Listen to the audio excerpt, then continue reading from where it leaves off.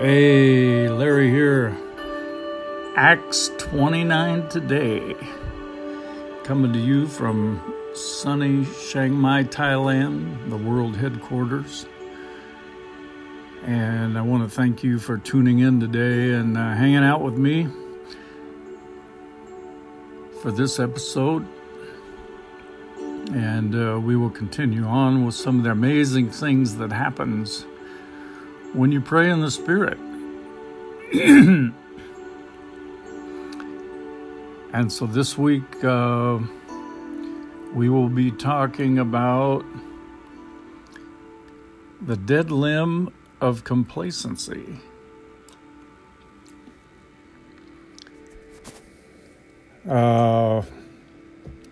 We've been talking about dead limbs that the Holy Spirit's trying to get out of our lives. In the last 40%, there's 30,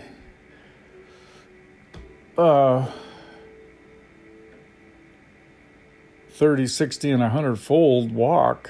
And now we're talking about that walk that goes from 60 to 100%, that last 40% where the Holy Spirit's trying to clean up, the very last of the things that hinder our walk. And so this is super important stuff as we live in a day where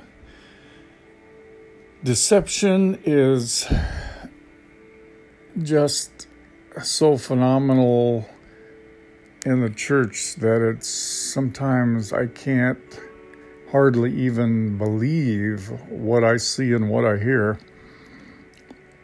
And, I had to leave all of that stuff. I just had to leave it and stick with the basics, stick with the Word, stick with the Holy Spirit revealing to me the Word. And, he just took me out of so much of that stuff that I was involved in for many years, all the different movements and different things, and it was all, supposedly God and all this stuff. But as I went through all the stuff, I found out that there was nothing at the end of the rainbow, It was just more stuff. And I wasn't satisfied with more stuff. I wanted to experience Him in His fullness, that I might know Him and the power of His resurrection, fellowship of His sufferings, so that one day, if possible, I may be able to rise above the death in this world through that resurrection power while still in the body. Paul said, I have one desire, and that is to know Him. To know Him, not know more about Him, but to know Him. See, there's a big difference between knowing about somebody and knowing somebody. I have learned about some people, and I can tell you about those people, but I didn't know those people personally.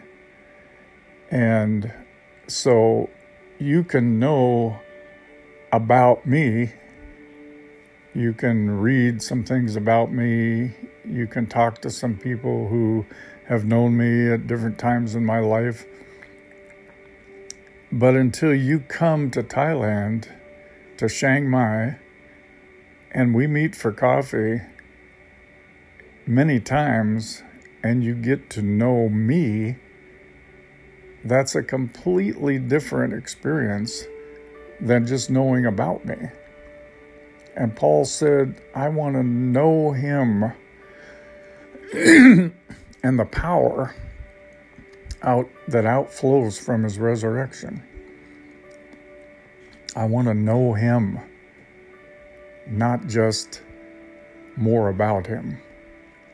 And to know him takes time. If you want to know me, you're going to have to come to Thailand. You're going to have to come to where I am. It's going to cost you money. It's going to cost you time. It's going to cost you something to get to know me personally. Well, if we're going to get to know him, Jesus, we're going to have to go to where he is. And he's not in the noisy places. He's not in, the big meetings and all that stuff. He's on the backside of the desert. He's in the quiet place.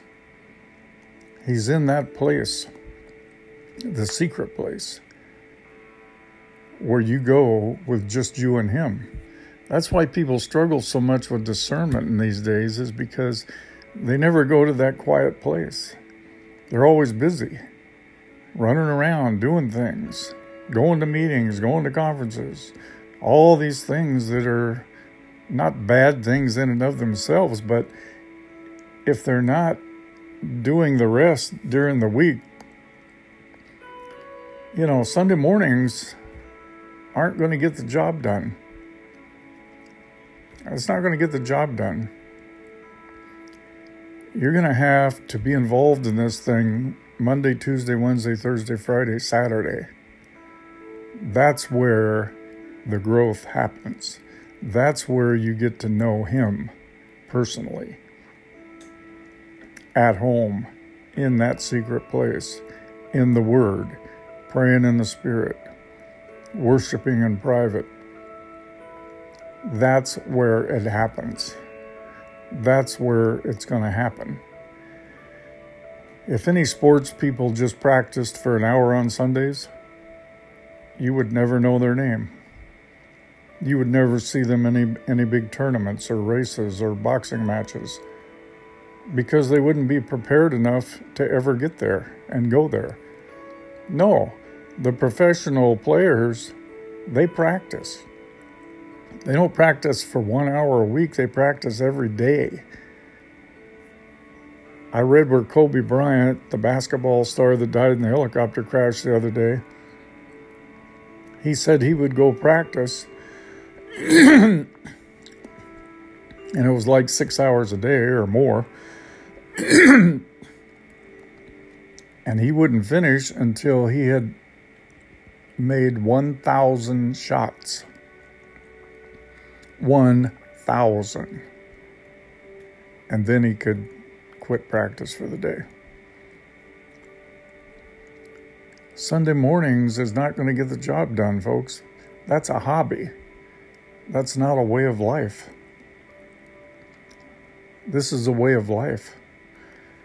And that's why the discernment is not there, and why people get fooled so easily in the church today by all kinds of stuff. Well, I'm going to go into, it's kind of short today. We're going to go on and talk about this dead limb of complacency. And again, I'm going to be reading a lot right out of the book, because I don't want to miss the power that's in what Dave says here. And I'll be commenting on a couple things too.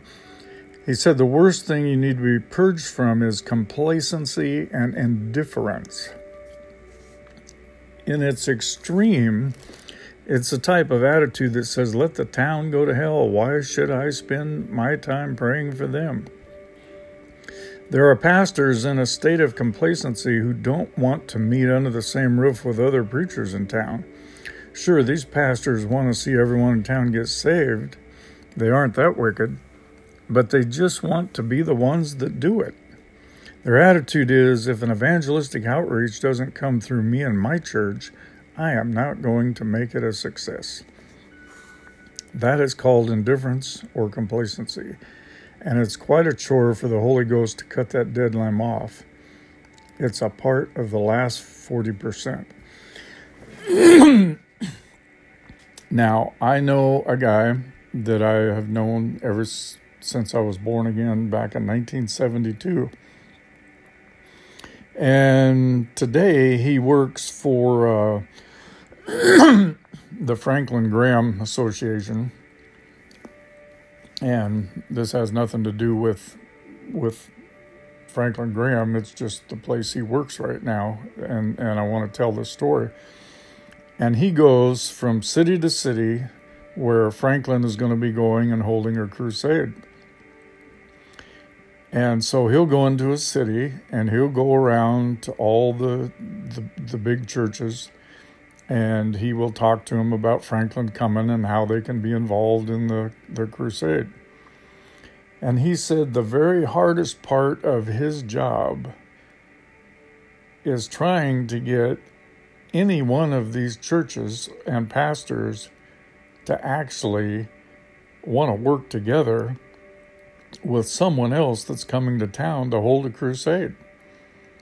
He said, it's like pulling teeth to get Pastor A to commit to work with Pastor B and C to all come together for this crusade. And, he said that's his biggest problem. That's his hardest job, is trying to get these people to come together for one purpose, so that people can hear the gospel. And I'm not shocked by that anymore. There were days when I was, but I'm not anymore, because I have seen over the past 48 years of being a believer, how divided the church can be. The Holy Ghost has to cut the dead limb of indifference out of our lives before we will ever pursue revival above any selfish desire. Until we are purged of complacency, we'll always be focused on my lifestyle, my comfort, more than other people's salvation. That's pretty much summed up in a book called Your Best Life Now. That's the philosophical lie of the age in the church today. Your best life now. And, that has swept into millions of people's lives. That's how easily people are deceived these days. Personally, the devil has often tried to use complacency as a means to keep me from entering into the best God has for me. This is Dave talking. The enemy will whisper in my mind, why don't you just settle back and be comfortable? You have a good anointing. You have good meetings. Don't hundreds get filled with the Holy Spirit in a matter of weeks? Aren't you in the camp meeting circuit? And why don't you just settle down and stay where you're at? It's a good place to be. Every time I have tried to break out of my comfort zone, I've encountered a major attack of the enemy. My flesh says, well, why don't I stay where I'm at spiritually? Why subject myself to more battering by the devil? Why can't I just get comfortable and live like other preachers? They seem to be content and happy. So my flesh will try to talk me into being complacent. But you see, the hunger that is on the inside of my spirit has always been stronger than the voice of my flesh. I can only walk after the flesh so long before it becomes unbearable. I get absolutely unhappy, and I stay that way until I shake off my complacency and start to fervently pursue God again. And there have been times in my own life where I have been in a place of complacency like that, and everything is going great, and I'm traveling the world and ministering in different countries and doing this and doing that, and one time we were living in Costa Rica, right on the beach. And we were working for a school for troubled teens, and we had an outreach program from the school in Costa Rica. We were in a little village town called Nosara on the Pacific coast in northwest Costa Rica. Right, walking distance to the beach. We'd walk down every morning, and the little boats would come in with red snapper and fish that they just caught in the ocean, and we would buy a few fish and take back, and the cooks would cook it up for lunch. And we lived a pretty sweet lifestyle there. Other teams would come, from different places to do ministry in Costa Rica, and they'd stay at this place where we were at, and they'd ask us, well, what do you guys do, and so we'd tell them, and they'd go, oh, man, I want to do that. I want to do that. So it was, it was a pretty comfortable deal. And after a while, you think, well, geez, why don't we just stay here? This is pretty good, But eventually things changed, and there came a time when, we knew we had to leave and go on with God. But, the temptation was there.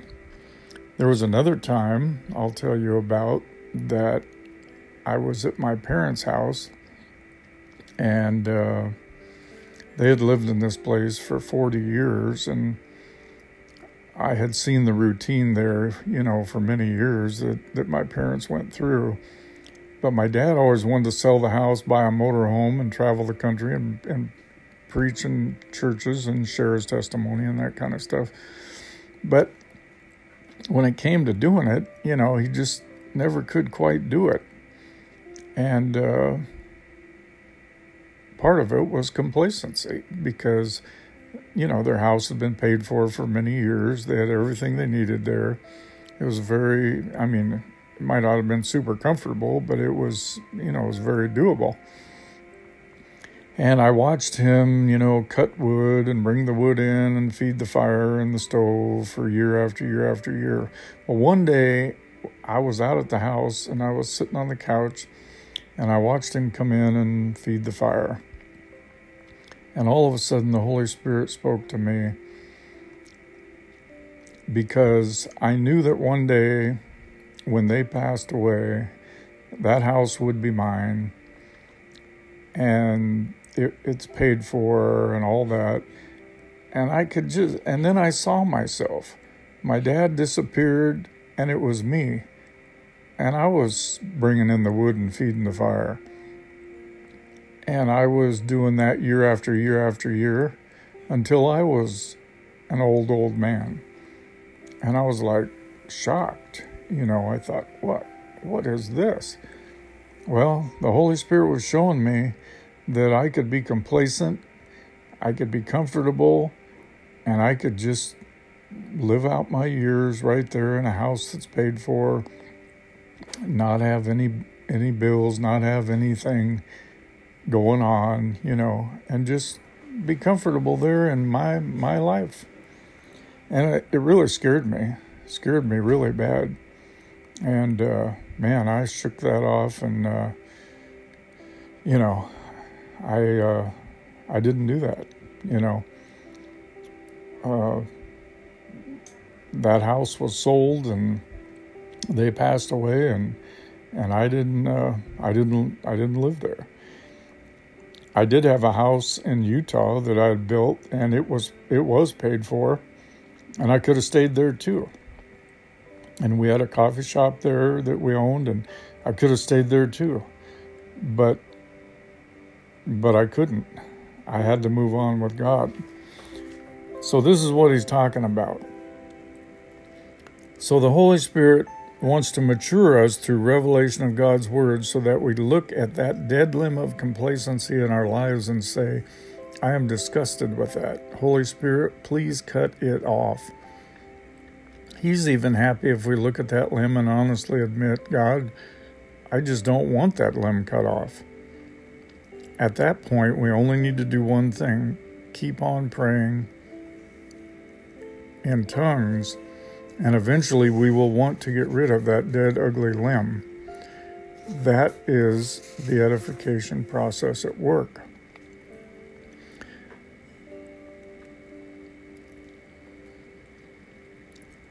So the Holy Spirit waits patiently for us to yield our authority to Him, for He has a work inside of you to do.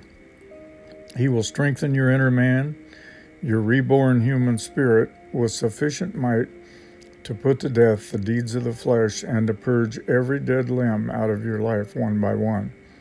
As you do, the Holy Spirit has the liberty to increase His work of revealing divine mysteries to your spirit. So be assured, whether it's mortification or revelation, your prayers in the Spirit are being answered. And then he gave a short prophecy word through the Holy Spirit at the end of this chapter. Oh, I will come from a place within where you think that you have no strength, and I'll say to you, get up and try again.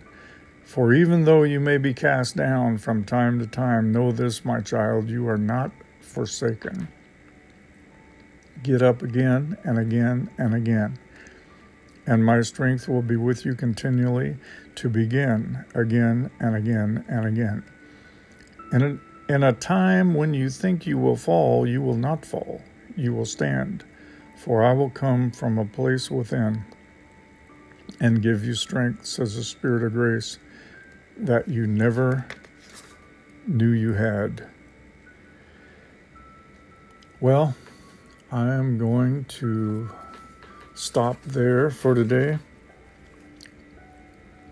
Next week, we will continue on with overcoming impasses in prayer and talk about some of the things that can come against you as you're